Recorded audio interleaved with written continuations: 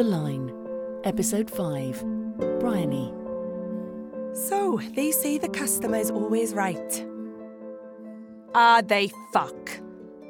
Okay, I think it seems worse because I've been off work for a few months, but Christ alive, customer service is hard.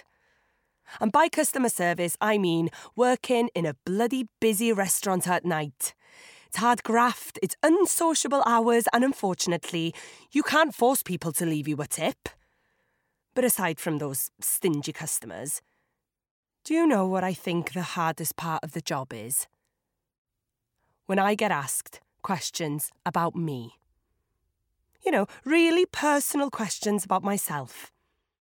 You wouldn't believe what some people will ask when I'm in the middle of reading out the specials or serving them a sodding starter. Now, to be fair, most customers just want to talk about themselves. That's fine. That suits me.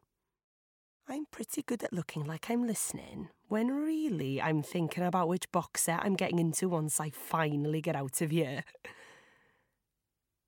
But when I'm put on the spot to reveal information about my life outside of this place, it's quite hard not to be rude and say, "Mind your own fucking business, you nosy Sorry.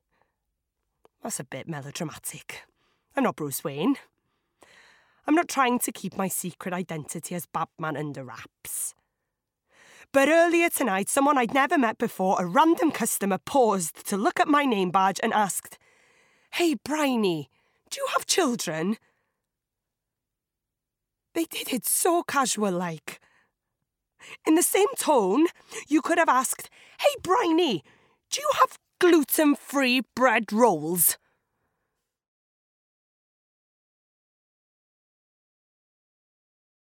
Tonight was my first shift back since I lost my daughter. Don't get me wrong, I've been asked that question about kids many times before. Just like that, out of the blue or as if it's suggested on the menu. Please do ask our staff really intimate questions as they serve you so they feel as uncomfortable as possible. But tonight, what she thought was just chit-chat with a waitress, my God, I felt it land. It was like a punch to the stomach and it stole the air from my lungs. But she didn't fucking know, did she? And I certainly wasn't about to tell her. So there we go. The rigid grin stayed and I grasped back enough air to reply, "No." Before changing the subject back to the more important issue of the evening. "Rare or medium rare on that steak, madam?" Then I swiftly moved on to my next task.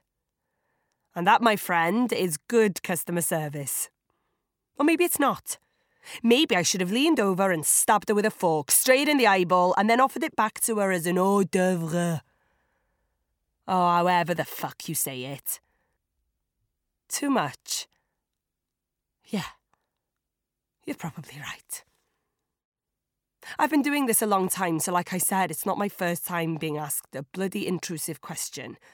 But the timing of this one, my first night back after what I've been through and halfway through a busy shift, do you know what?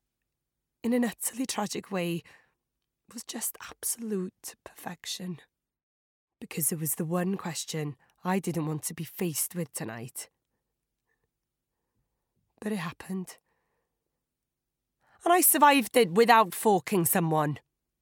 Mind you, only because I managed to move away from it. Change the subject. Made that lady feel like I was really concerned by how the poor fucking animal that gave up its life for her pleasure was going to be cooked.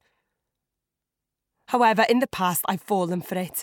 I've not moved quick enough. And if you're not careful, do you have kids? And the answer is no, often leads to, "So why don't you have children?" Can I just say, I don't think any woman, while she's in the middle of doing a job, any fucking job, wants to explain to someone why they are not a mother. How about, I've recently discovered I'm infertile. Because I've had ovarian cancer and have had most of my womb cut out and put in the bin. Oh, I just hate kids. I hate myself. I suffer with clinical depression, or I am terrified I will get postpartum depression like my mum did when I was born. Oh, well, the thing is, I'm a lesbian, and that makes it much harder to get knocked up. What else is there? I've had 3 miscarriages, and I don't think I can go through that physical pain or that emotional trauma ever again. There's also, my partner already has kids and doesn't want any more. For our entire 15-year relationship, my boyfriend told me he never, ever wanted children. But he's accidentally got the girl who works in our favourite chip shop up the duff. Wait, are you angling for the classic? Because I haven't found the right fucking man. Maybe it's because I used to be a fucking man. Whatever the reason, it's my reason. And I really don't want to reveal anything else about myself before I get you the English mustard and an extra napkin. OK, thank you kindly. Of course, it's not just me. We all get asked it whilst we're working. We got Claire, who has 3 kids by 3 different dads. You get major judgment for that. Megan is 21, but so desperate to have a baby, she would buy one from ASOS with next day delivery if that started happening. Katie has 4 stepkids and none of her own. Gemma has 1 son, a beautiful baby boy called Frankie. Claire told me Gemma got really upset the other night because a customer told her she was so selfish for only wanting the 1 child. Looks like you can't fucking win. And the irony that our head chef, as a man, never gets asked if he has kids or if he wants kids is another issue for another day. I think what I want to say, what I'm trying to say, is for some people the answer to the question, do you have children, will have to come from a dark place. And in the right moment, with the right people, talking about it does help. But when I hardly know you, if at all, if I'm wearing a branded polo shirt and a cotton apron and I'm clearing away your half-eaten ice cream dessert, I don't want to look you in the eye and tell you about the thing that is causing me sleepless nights, the breakdown of my relationship, the reason why I can't be in a relationship. Tilly, that was my daughter's name. She died of unknown causes when she was 4 months old. I carried a pink coffin all by myself. No one should have to do that. So there we are. Now I've told you and you didn't even ask. But if you are one of those people, and you know who you are, if you do think it's okay to put someone on the spot like that and quiz them on their life choices whilst they're serving you your dinner, can I ask you please have the decency to leave a fucking tip? You say this is the end of the line. Didn't you know? Bryony was played by Leah Gaffey. The episode was written by Helen Cattle and directed by Mark Heywood. Production and editorial support by Hetty Hodgson.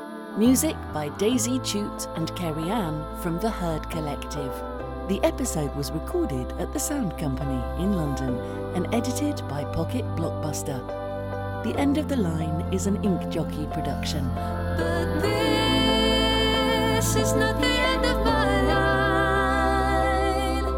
Didn't you know that I'm the one with the time? It's not the end of the